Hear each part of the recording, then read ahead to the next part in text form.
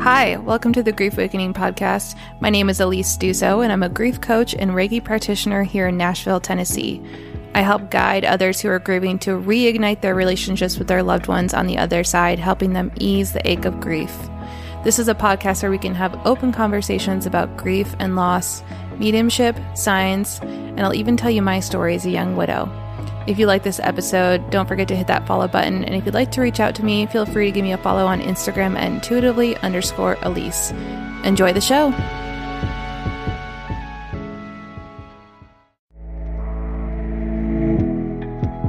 Hello, friends. Welcome back to Grief Awakening. I'm so excited to introduce today's guest to you. Before I jump into the episode, I wanted to let you know that we're doing something a little different this week. We're also doing a video version of this podcast episode. So if you'd like to watch the video recording of this episode and this interview, you can head over to YouTube. I'm in the process of setting up the YouTube channel, and when it's all ready, the link will be in the show notes of this episode. So if you'd like to be able to see visually as well as listen, you can head over to that space. I'm going to try. I'm not committing to anything 100%, but I'm going to try and start putting out video versions of these episodes, especially since most of the episodes are already recorded on video. I'm just not a video editor. So it's going to be rough cuts, but it's also available in that space. And I'm excited that you're here today.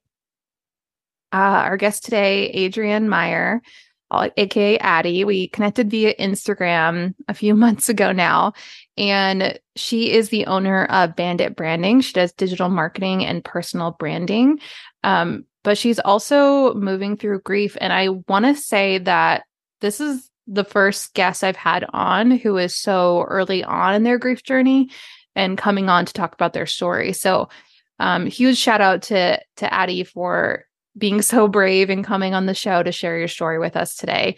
We're going to chat a little bit about her business, but also her story of losing her mom just 6 months ago in May of 2023, and how that has impacted her life. And she's made some huge changes. And we're also going to talk about this amazing journal that she created, Finding Light in Loss.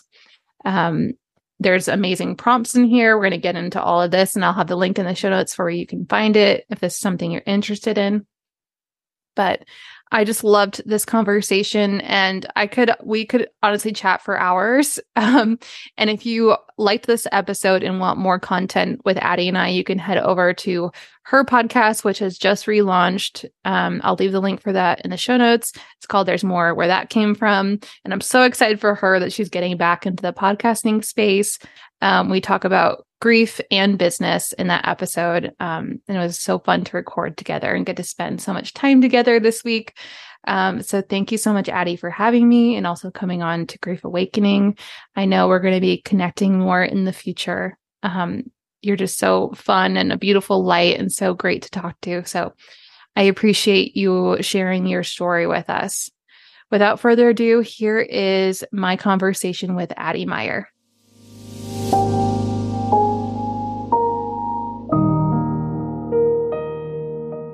Welcome back to Grief Awakening. I'm so excited to introduce my guest here today. Beautiful Adrianne Myer. How are you? I'm good. I'm so excited to be here. What a great way to spend a Wednesday. Yeah, for sure. And I don't know how long it's been that we've been connecting on social media, but I know we talked about this on your podcast a little bit, but I'm so glad that you reached out. I know you had listened to this show and heard Anna Grace's podcast as well. And now you're here, full circle moment, to tell a little bit about your story and your mom and your business. And I want to also talk about Finding Light in Loss. Oh my gosh. That's like so cool to just like see someone we have to talk about the journal as well. Yeah. But will you just kind of start us off by telling us a little bit about you, what your background is? And then if you want to, I will give you space to talk about your mom and your relationship with her. Oh my gosh, yes, I'm so excited. So I'm Adrianne Myer. All my close friends call me Addie, and so when you look on Instagram, I always have that on there. That's my little nickname. I currently live in Lincoln, Nebraska. I'm originally from Kansas, but if you like look at a map, Lincoln, Nebraska is just an hour actually north of where my family lives. We live right on the border in a tiny little town, like 600 people. I'm like related to everyone there. And so I currently live in Lincoln, and I split my time between Lincoln and our farm. It's like Hanover, Kansas is the name of the town. And I farm with my dad too, which sounds weird to say out loud, but I grew up as a farm girl, and I just like never really like owned the name of it. And finally this year, after my mom had passed, which we'll get more into that, I was going back, like, I mean, splitting my weeks, and I would go home like Thursday through Monday morning, and I'm helping my dad out. And I was like, you know what? I am a farmer. Like I am Mhm. farming right now. So I like to say I'm a farmer, and I'm also a digital marketing strategist. I have my own digital marketing business where I work one-on-one with clients. I have a few people on my team, and we help small businesses, but more specifically personal brands help grow their business. So I'm really obsessed with people who want to use their name and likeness to be able to not only grow the business that they have now, but open up more opportunities. So that means I'm really obsessed with storytelling. I love hearing people's stories and then figuring out ways of how to share that story, whether that's social media or email marketing or blogs. And so that's what I do. I love that. I'm gonna need to hire you, actually. I I have some, I mean, I've been doing this since I've always been in sales and marketing, and I Yeah. feel like throughout my professional career, you just niche down over time and make little twists and turns and pivots. And when I had moved to Scottsdale, I had gotten a job in sales, and I was like in the hair industry at that time. So I was selling luxury hair care products to salons. And then that was really at the time of in 2016. This is when people were like not just taking pictures of their food, but they were like like the grainy filters. Like we were just Yep. starting to really post it. So I came up during that time, and I really started to become interested in, oh my God, like influencer marketing. Like I loved that people could post about a product and it would influence other people to buy it outside of the brand, as marketing team. Mhm. So I just kind of followed the yellow brick road of marketing. And after Scottsdale, I'd moved to LA. And in LA, everyone has to have like 6 jobs to survive. So I was bartending. What else? I was doing Uber Eats. I was bartending. I was doing Rover dog walking. I was like freelance marketing. I was going to auditions because I thought I wanted to be an actress, which I still do. My dream Yeah. is to be an actress on Young and the Restless. Or a Hallmark movie, a Christmas Hallmark movie would I be a could see dream. it. Me too. Whenever, I don't know if you do this, but whenever I watch like the Christmas Hallmark movies, and this is no shame on any of the actors, I just watch it, and I think I could literally do that. Like I could be that actor. I think I could be very, very Even like convincing. your story, which we're going to talk about in a second, like even you like moving home to go work back on your family's farm and stuff, No, like Hallmark movie, it really is. 1000%. It really is. It's Uh, Christmas time, you know? Right. God, no, I actually that had come up a lot with a few of my friends back home. So it was like your mom died, you're coming back, you're working on the family farm. The only difference is I'm basically related to like everyone in my hometown. So it's like it has to be a traveler that comes in and swoops me off their feet or something like that. So yeah, so I was in LA, and I got into doing freelance marketing, and yeah, I just like stuck with it. And I've seen it all. Like I've seen the influencer marketing and, the affiliate marketing and just the coming and going of all of the trends as far whether it's like reels or TikToks and doing dances. Like if you're still here and listening and you are in the digital marketing business and you've been here for a bit, I salute you because it is hard out there. Yeah. So when you were living in LA and hustling and doing all those jobs, did you ever think, oh, I'm going to go back and work on the family farm? No. Okay, so I had wanted to live there since I was 7. We went out there on a family vacation and we did the like Disneyland, like all the things that you do. And we had family that lived out there. And so I was just convinced that that is what life would be like when you move there. Like it's all like you go knock on some producer's door and they hire you. And that definitely was not how it was. But I never saw myself coming back. I think like I knew the option was there, obviously. And my mom actually had always told me this. She was like, go do it because you can always come back home. Like you always can, but you can never go away and move. Or the older you get, the harder it's going to be. Or, Yeah. more life's responsibilities came up. So she was always super encouraging of me to like go out and do that. And so I back at it now because we had moved from California back to Kansas right before COVID, like literally right before it started. And if I would have been in LA when COVID started, I mean, all of my jobs would have been Mm, affected. Like I can't imagine what life would have looked like. And we lived in Venice, like a mile from the beach. Like it was such a great experience for a short amount of time. I was there for like 3 years.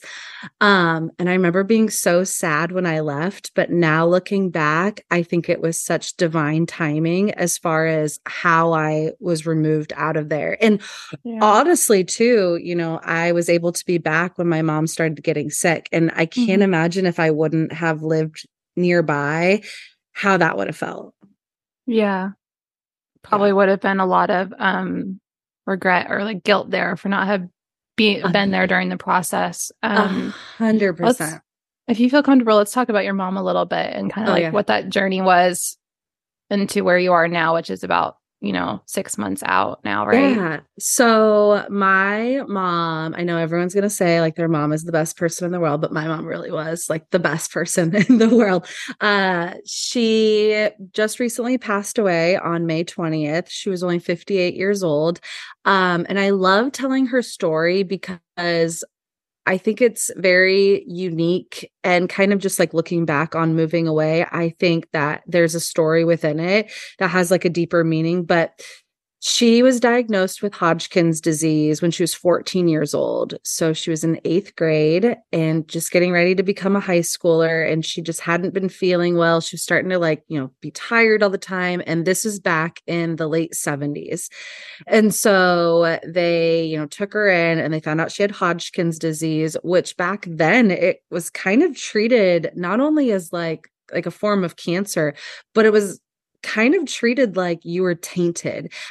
She Hmm. had told me stories about how the kids at school and her classmates would pick on her and they wouldn't invite her to come do things. And like you think about that as like a 13-year-old girl and thinking like there's something wrong with you, like my heart just feels for that. And at that time, the treatment for that was like a radiation. They were called cobalt treatments.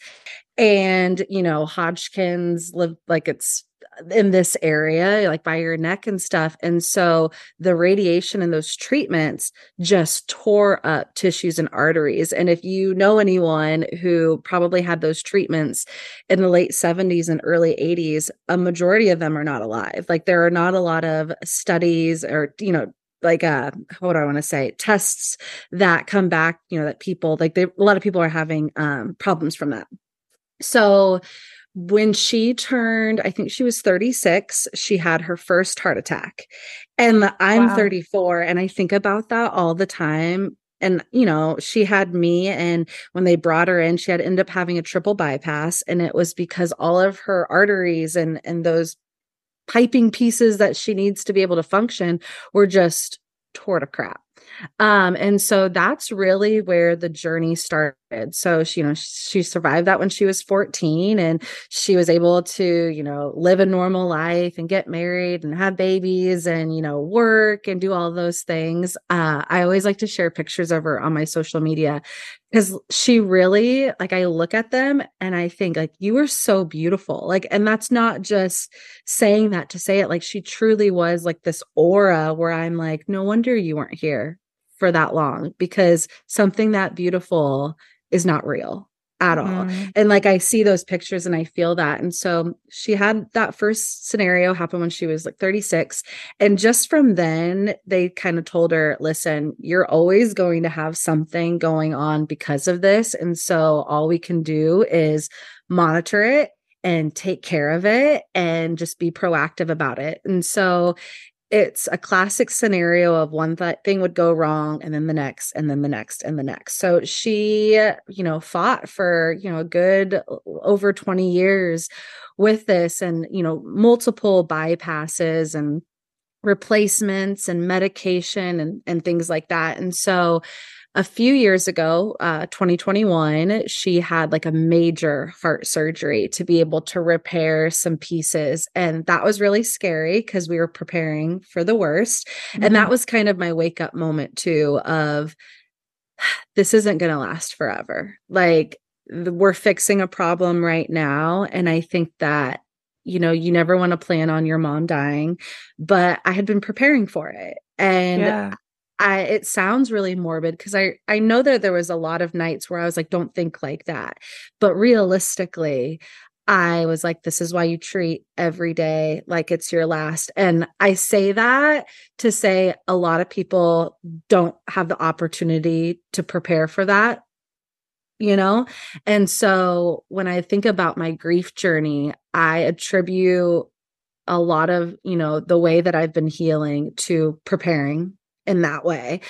So she had her heart surgery and it went great. Like she killed it. Like we were in there, we were having the time of our lives and we're like, yes, we've got to hold on this. And one thing after another kind of started happening. And then I'll speed this up.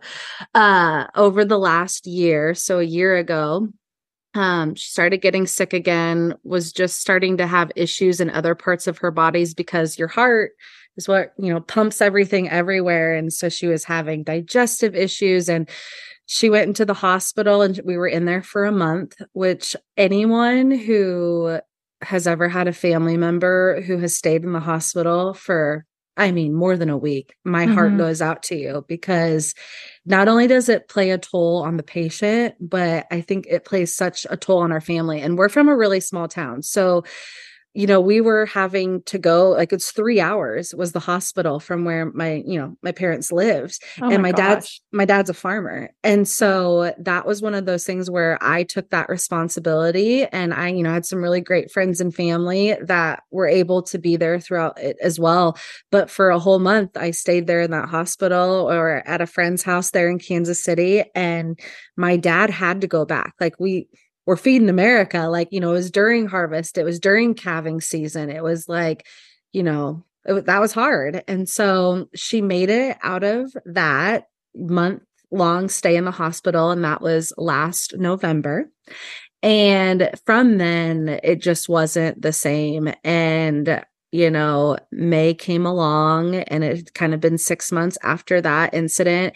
And she got put back in the hospital. She got life flighted back down to Kansas City. We were there for about 3 weeks.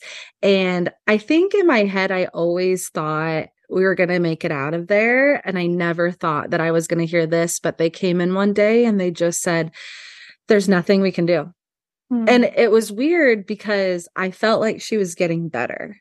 And I just like there was not like she was talking like we were having normal conversations. We were laughing that morning. We were like messing around with we would always mess around with like the gloves and like put on like little plays and stuff. And they came in and they said there's nothing more we can do and we think you have about 3 to 6 months to live. And even my mom and I were both just like, what gives you the right to say that? And also, we're having the time of our life right now. And it's kind of a bummer to put on this party. And that was the Thursday before Mother's Day. And so I started learning about what hospice is. And I never thought I was going to have to figure out what that was. And we started making the plan for her to go home. And naively, I was like, okay, 3 to 6 months. That's all of summer, or that's all of summer and fall. Great. We're going to make it the best ever. And she got home, and 3 days later, she passed away in our living Wow. room. We had a bunch of family there. My best friend, she drove up. She was able to be there. She was like sitting right next to me and watched her take her last breath. And I will tell you that the day before that, I did not see that happening. Like that morning when I woke up, she had a really bad night that night. But I didn't think that was going to happen. But one thing that like I've never talked to anybody about, you're the first person, is when she got put on hospice, I didn't understand the level of care that was needed. And I mean, we had to lift her up out of a bed to go to the bathroom. Like she Mhm. couldn't do anything. She was so weak. And I remember like that first night thinking, how am I going to do this for 3 months? How am I going to do this for 6 months? And I have really dark humor. So does my mom. So I can say this. But, afterwards we joked, she was probably like, these fuckers aren't going to be able to take care of me. So I need to speed up the process here because this is not going to be good. But I think we did pretty good. But I mean, just the medication, like everything to keep track of. I feel for anyone who has a family member in hospice because it's a lot to keep track of. It's stressful. I don't know who I would be if I would have had to go through that longer than 3 days, Mm. but I think that all happens for a reason, I'm sure. So that's my mom's health journey story, which sounds awful. But No. she was just the most purest, funniest person you've ever met. So I'm glad I have the memories that I do, and I'm glad that I was able to take care of her in the ways that I could.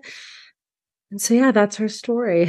Yeah, thank you so much for Yeah. vulnerably sharing all Yeah. those pieces. When you were saying that you and her were just having like the time of your life in the hospital for those few weeks, like I can just from that I can feel like her energy and probably what she was like and what your relationship. I think that's a huge testament to your relationship with one another, Mhm. which I just love.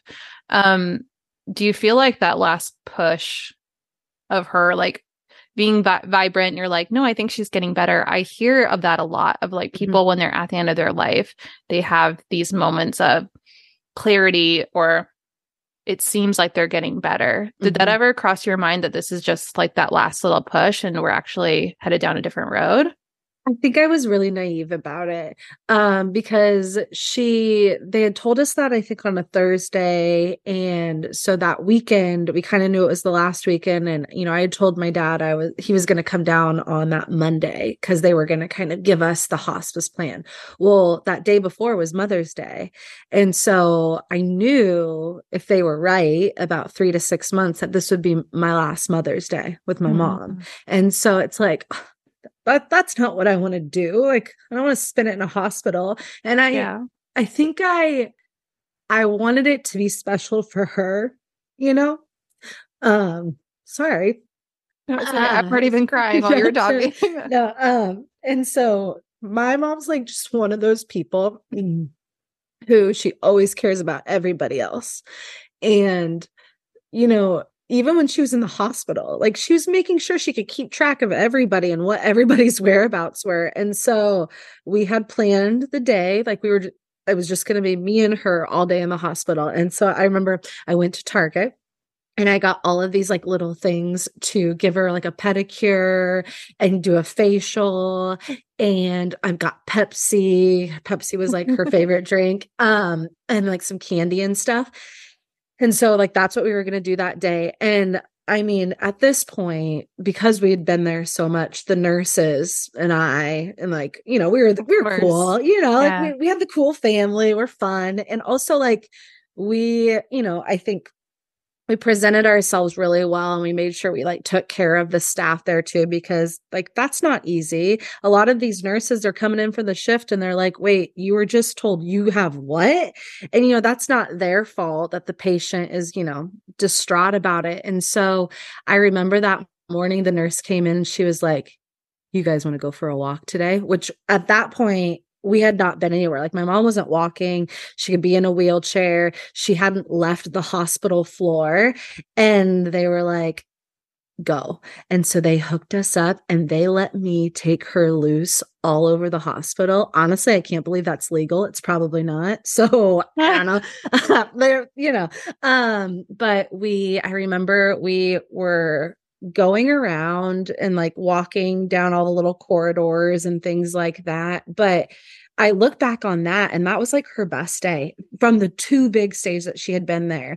A lot could have gone wrong and nothing did. We ate lunch in the cafeteria and it was chicken fried steak and mashed potatoes and it actually was really good. And that's like one of her favorite things. So it was like, that's what we ate for lunch. And we went outside and we were like sitting by these flowers. And I have some pictures from that day that I like to share every once in a while. Mhm. And we got to spend a lot of time outside and that was really nice.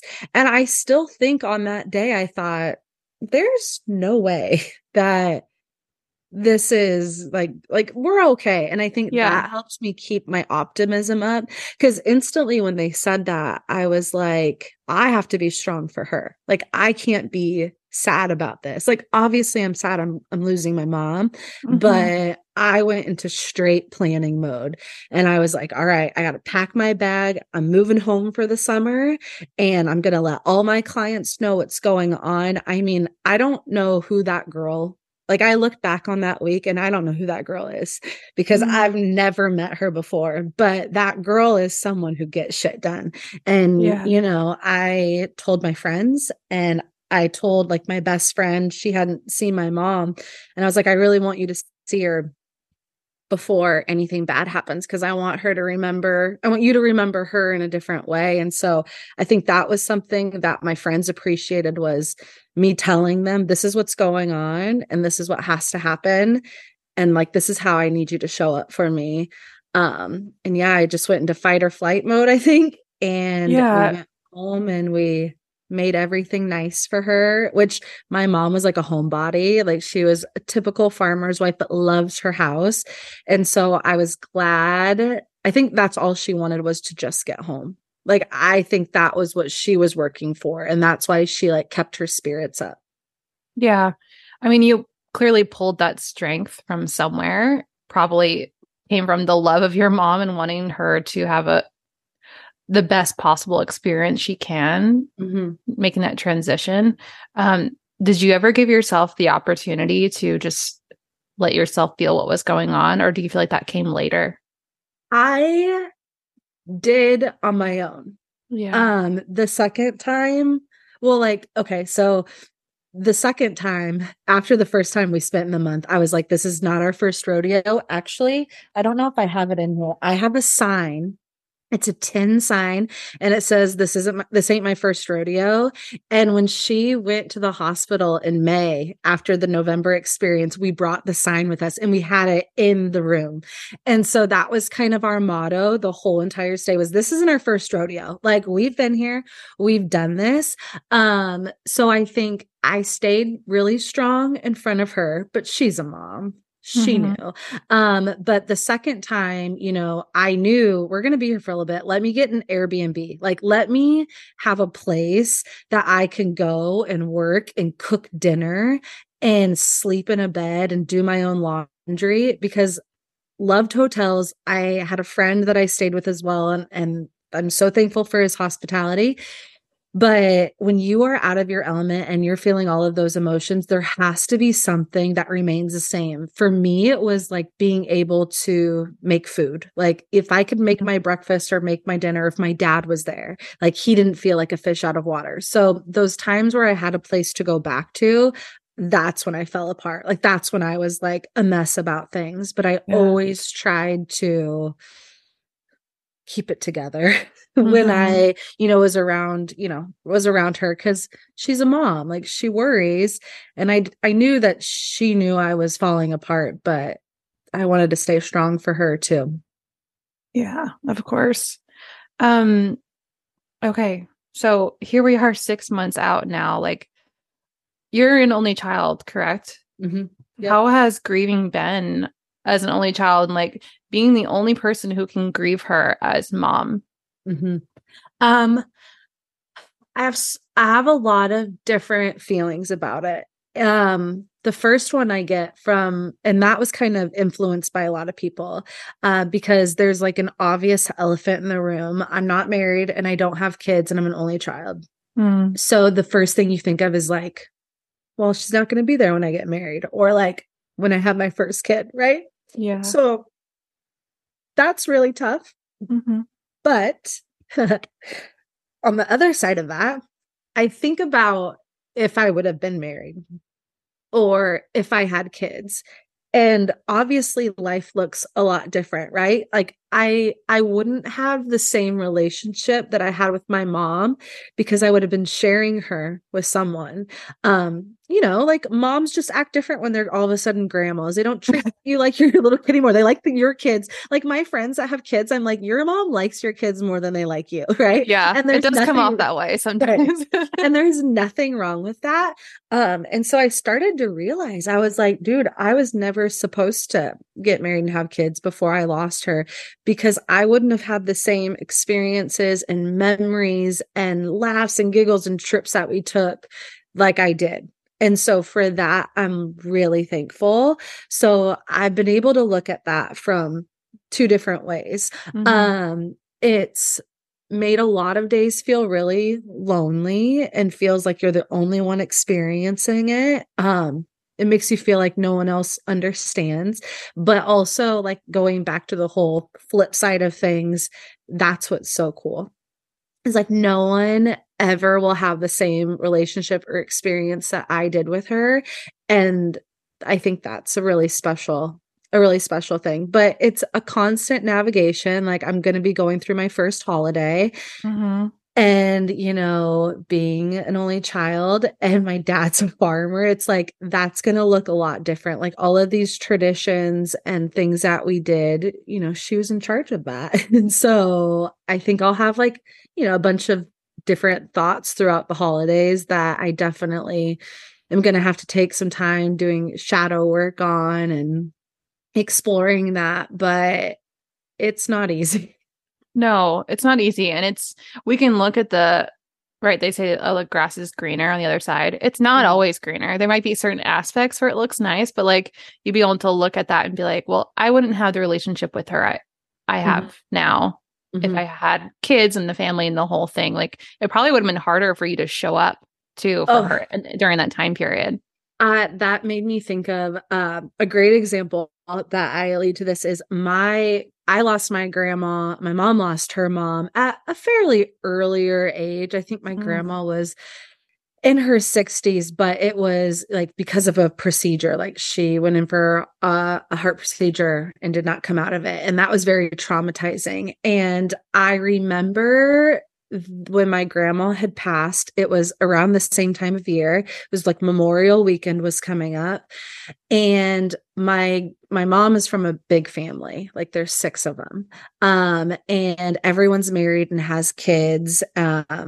Like multiple kids and stuff. And I remember the day after my grandma's funeral, and we all go out to the house afterwards. That's what we do in the Midwest is, you go back to the farmhouse and you have lunch and just everyone's there. And I remember at the end of the day, everyone left. Like everyone had to go back home. And because everyone had kids, and they had to sleep in their beds. And I remember how sad my grandpa was. And I thought about that and I thought for their entire marriage, there's never been an empty house. And all of a sudden, one day, it's gone. Mm-hmm. And that tore me up. And I remember like there was nothing we could do about it. Like one of my aunts, she had a little one and she was pregnant with her next one. And I remember how sad she was having to go back home, but you have responsibilities, right?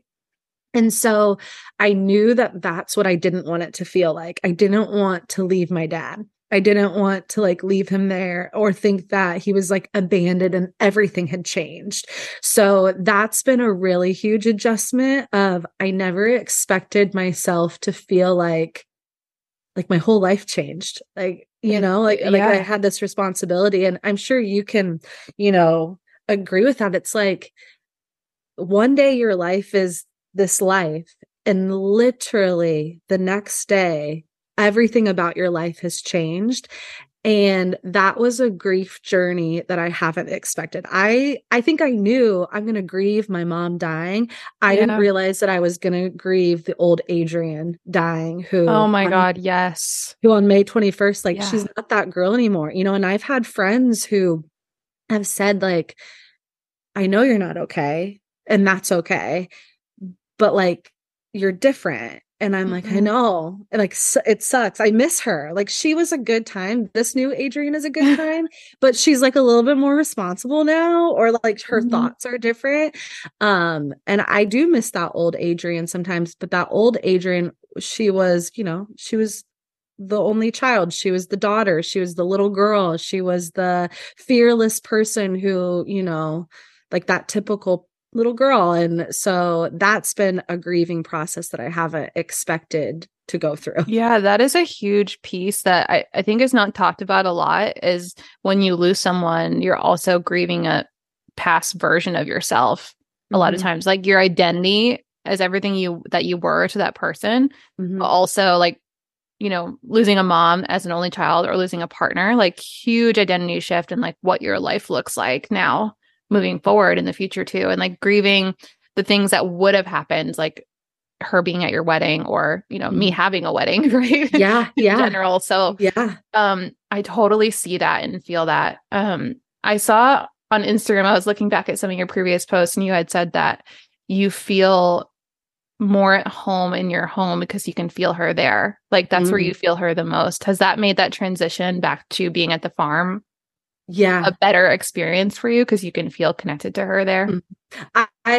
I feared for a really long time when she was in the hospital, and even between the two big stays, she was going to the local hospital a Mhm. lot. And I remember coming home on like certain days to like grab some stuff or like take care of some things. And I remember how empty the house felt because she wasn't there. And I was afraid that when she passed, that's how it was going to feel. But I realized those times where she was still alive and wasn't there, it was very absent because I knew she was at the hospital.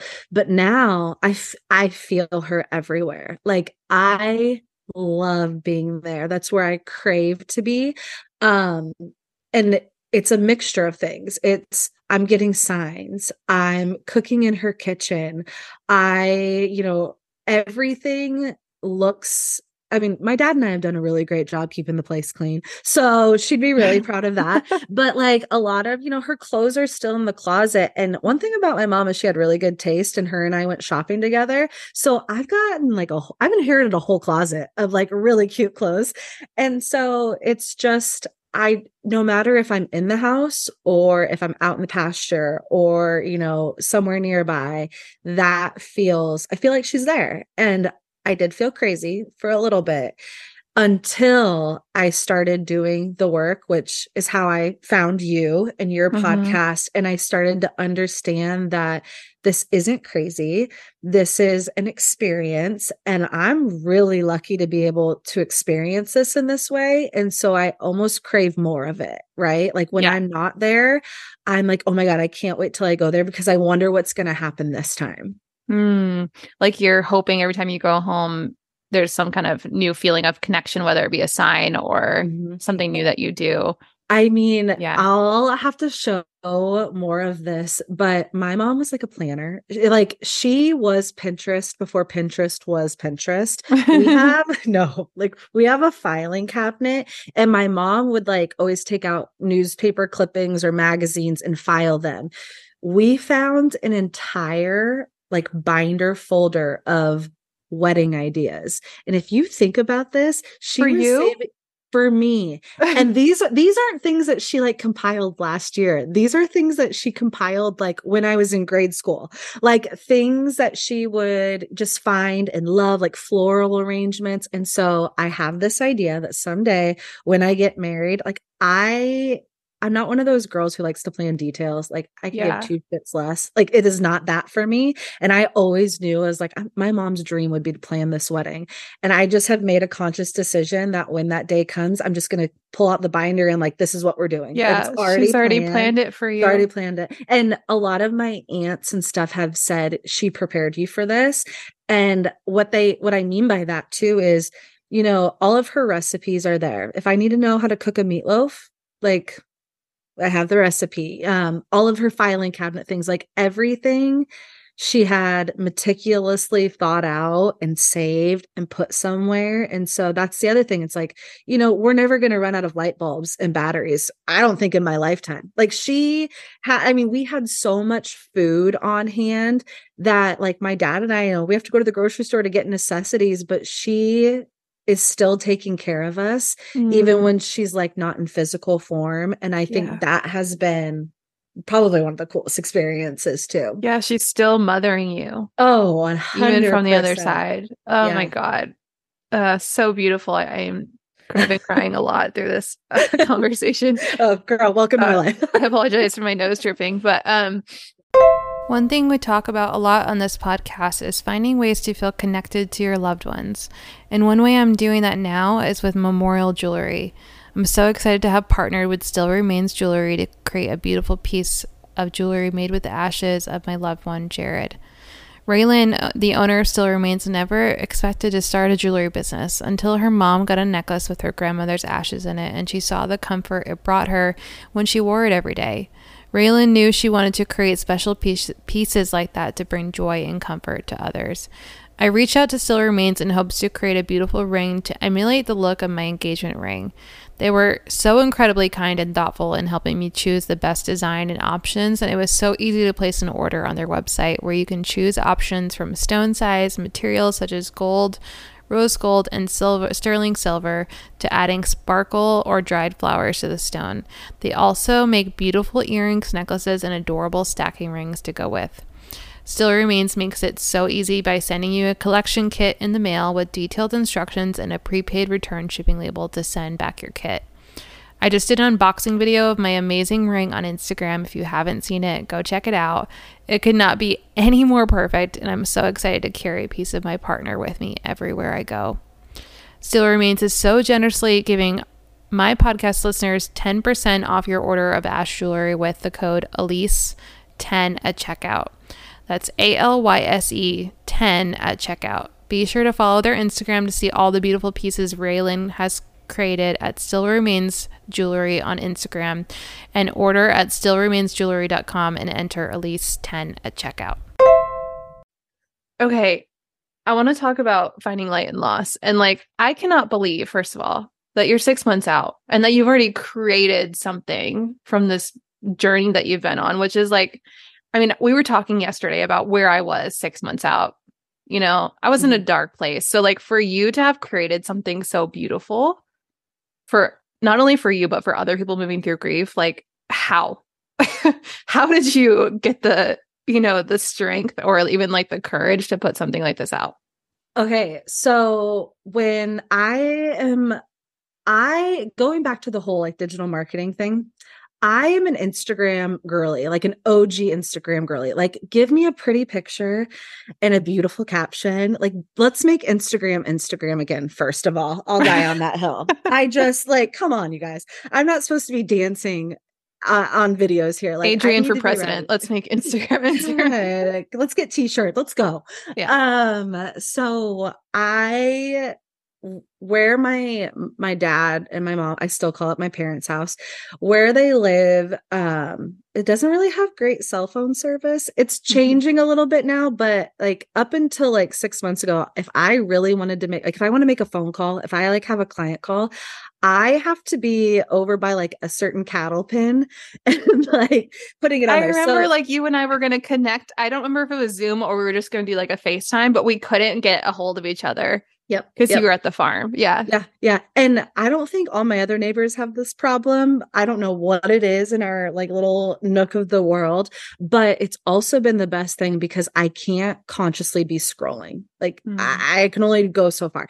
So I was having a lot of these thoughts, and also too, you just lost someone and all of these pictures are there, and being an OG Instagram girly, I wanted to share that. Like, I wanted to show people that I was hurting, and I wanted to show people that this wasn't something that like anybody planned for. I wanted to show, like, look how beautiful this person is. Like, I wanted to share that with someone. And I think a part of that was I didn't have anyone else to share it with.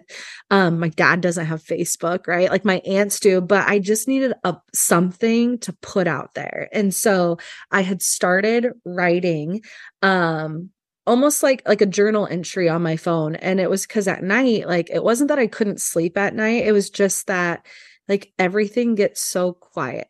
Like in the country, it like so quiet and you're just sitting there with your thoughts. And so I would like either get out my journal or my, notepad on my phone, and I would just start writing. And then the next day I would, take a picture, my thought, and I would, send it out there. And I started to get a lot of like really positive attention for like what I was saying. And I remember one of my first posts that I wrote, I went to back to work really quickly because I work one-on-one with clients, so I can work from home. And the town where I'm living is only like an hour from the farm. So I remember I went to back to work really quickly, and I was meeting a client at a coffee shop, and I shit you not, I get in that coffee shop and there's every different age group of a mom and daughter. There's a mom and a little girl. There's a mom and a teenage girl. There's a mom and someone my age. And I like, it wasn't, I was mad. I was sad. I was trying to keep it together because I was going to meet a client. And that was one of the first posts I ever shared. And the feedback that I got from people, one, it made me feel seen and heard. And it had people talking to me, and I liked that attention. If I'm being 100% honest, because I wasn't getting it anywhere. I lost a motherly figure who was the person who was calling me 3 times a day, who was asking what I was having for supper, who, like, my mom and I talked 4 to 5 times a day, with like, whether it was we're sending Instagram things together, we were sending Facebook messages or texting or calling. And so that all of a sudden was gone. And so I think when I started to share that, I started to receive this female attention that I was craving. And so I started sharing more and more, and kind of starting that conversation. But then I just started writing more because I was having more of these thoughts. And I don't know who told me this, but I remember getting the advice of someone that said, don't stop writing. Like, please keep writing. Like, even if you don't share it, just keep writing. And I like have this big dream someday to write a book. But at the time, I couldn't have told you what the book was going to be about. I was like, maybe it'll be business and marketing. I always see all those, like Jenna Kutcher just wrote a book, or Rachel Hollis. And so I thought, oh, that's going to be the type of book I want to write. Like, my book is going to be in Target. That is my dream. And so all of a sudden I was like, this will be the book. Like, the book is going to be about my mom, 100%. And so as I started writing, I say it in the journal, like in the first page, I'm like, there's some days where you know exactly what to write because maybe it's a memory or an experience or something that happened.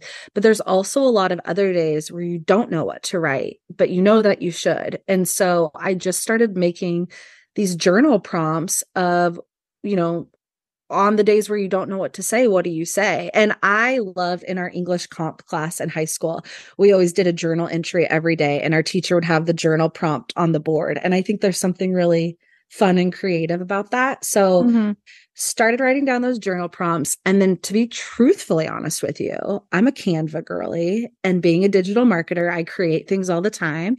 And I just started doing research, and I was like, I can make a journal. Like, I can do this. And I refer to my journal as like my Jolene, because Dolly Parton wrote Jolene and I Will Always Love You on the same day. And this journal literally took me one day to put together. Wow. And I think that is such a testament to, if you have a pull on your heart and idea, and you have, the time to do it, just sit down and start working on it. It really doesn't need to take as long as you think. And the right people will find it. And so I put it together. I like went through the process, to print it. And I just took some branding photos for it because I want to, really push it out this holiday season, because I think a lot of people could use it. But yeah, I just wanted, maybe there was other people that could use it. And also too, there's not a lot of great grief resources, in the sense of, when someone dies, yes, I love all the plants and I love the casseroles. Mm. Like, don't stop sending them. But Keep them also, coming. yeah, but also I was like, I think someone else would really like this. And, I've had a lot of people who have said, oh my gosh, my friend's mom just passed away, or this just happened. I'm going to send this to them. And Hmm. that's been so cool just to know that other people kind of see the need in that too. And I hope it's the start to, I try not to be like this sad girl energy, but I love it because it's such a community. And when you find something that makes you feel better, whether it's writing an Instagram post to share, when you get that adrenaline, that can carry you through the whole day. And sometimes that's just what you need is one thing to get you through today. Like, I'm not worried about tomorrow. Yeah. I'm worried about today. And so I kind of hope that when people are writing in this, that's what they needed today. And now they can power through the rest of the day. Yeah, absolutely. I've talked a lot about on this show about how like journaling was a huge thing for me. I've always journaled, but like very infrequently. But after I lost my partner, it became like a regular thing, daily or every other day of journaling, just like writing how I was feeling that day or even writing to him. I Mm-hmm. love that this journal gives space for that, but also I think some of the prompts could help someone like maybe think about some things or work through some things in their grief that they hadn't thought about before. Mm-hmm. Mm-hmm. Um, What one of the prompts in there is like, what's one of your favorite holiday memories? And yeah. like, I think those are things that we think of, Hmm. but my biggest fear was that I was going to forget her or other people were going to forget her. And I think too, having something that you can go back and read your thoughts on it, or maybe a new memory comes up and you can like add to it. Yeah. And I think that for me, I don't know if this was for you, that was one of the motivations behind sharing on social media too, is like, I just don't want people to forget him. Mm-hmm. And you don't want people to forget your mom and like the beautiful light and energy that she is, Mm-hmm. right? I Mm-hmm. always talk about them in present tense and because they're here with you. Let's really quick, I know we're getting close on time here, but I want to go back to the ways that you feel her and let's talk about some of the sign stories that have popped up because you told me such a cool one about the hummingbird and I want everyone here to hear it as well. Yeah.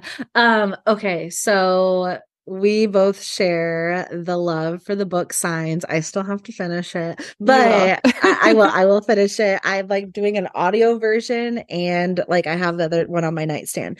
But so right when she was passing, like we could tell it was like happening. Some of my family members that were there, they like went out on the deck, like they left the room, and they had told us later that around the time that she would have passed, this hummingbird was flying around everybody standing out on the deck. And so when my grandma had passed, we had started, the typical signs, the cardinals, the coins, the feathers. And, my mom had always been big on that. She was always looking for a way to still stay connected with her mom. And I went along with it. I was like, okay, yeah, like, got it. Cool. Not that I don't believe this, but this is getting a little out of hand. Now I'm a firm believer in it. And so that hummingbird happened right when she passed. The next morning, I had gotten up and, it's Sunday morning. I had just lost my mom, not even like 12 hours ago. And I went outside on the deck and, I just started like crying. Like it was one of those cries where you feel the tears coming down before your brain recognizes that you're crying. It was like Mm. that type of scenario.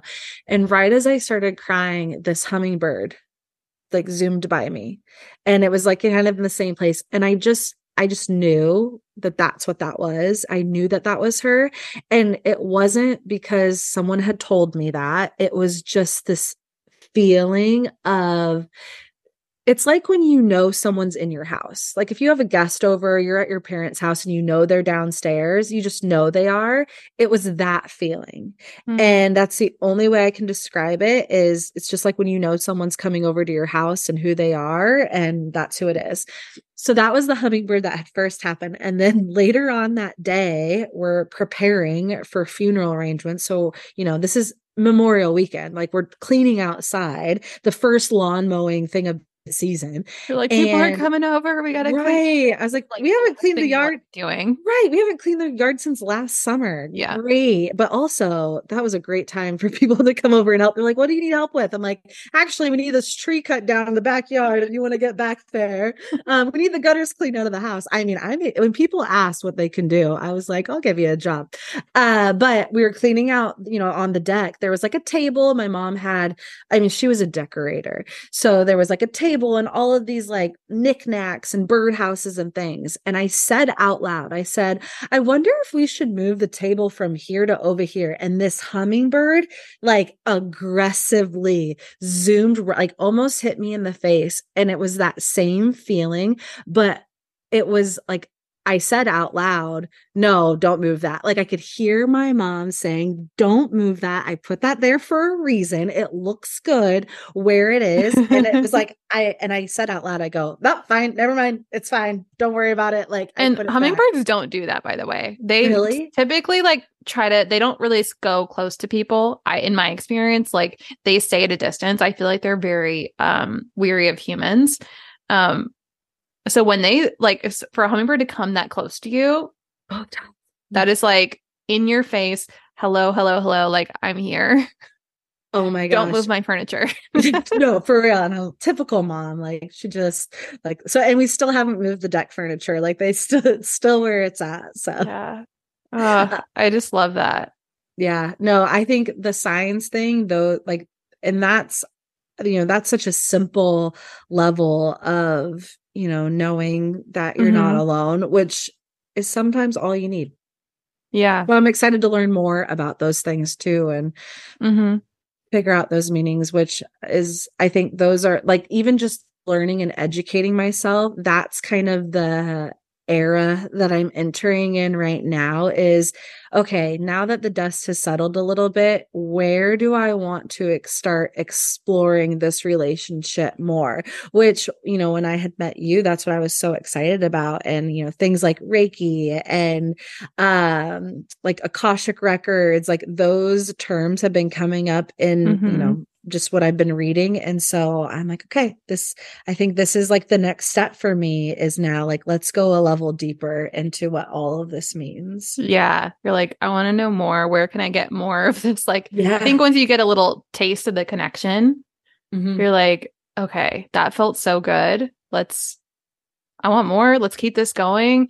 And then so all of a sudden you're like in full blown spirituality. You're just like doing all Right. the things. And I love watching people's journeys progress as they get into this. I've seen it with my coaching container women and how they're starting to like dive in, like just full head into the water of spirituality. And it's not necessarily about that. That's not what it's about. It's about building the connection with your loved one in spirit. But if that is a piece of it, I think that's so beautiful. Right. So I'm excited to see where you grow this connection and even maybe like how grief plays into your business, especially with the journal and which I'm going to link for everyone to get on Amazon in the show notes. But other than that, tell everyone where they can find you. How can they connect with you?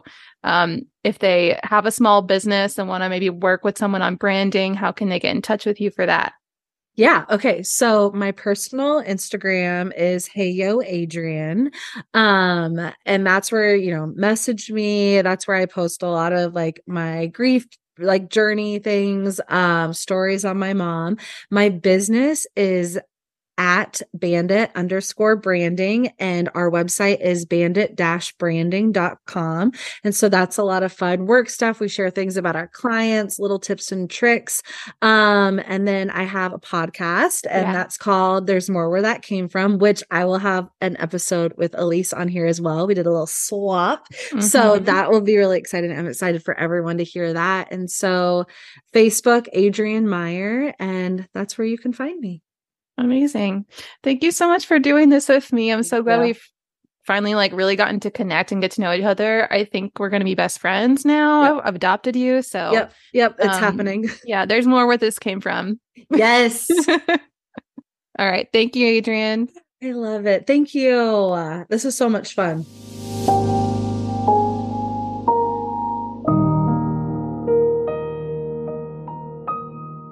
Okay, friends, thank you so much for listening to this week's episode of the Grief Awakening podcast.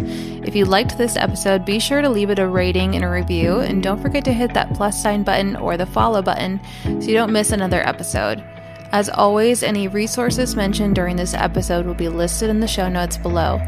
And if you'd like to reach out to me, feel free to do so via email or on Instagram at intuitively_Elise. Thank you so much for listening, and we'll see you next week.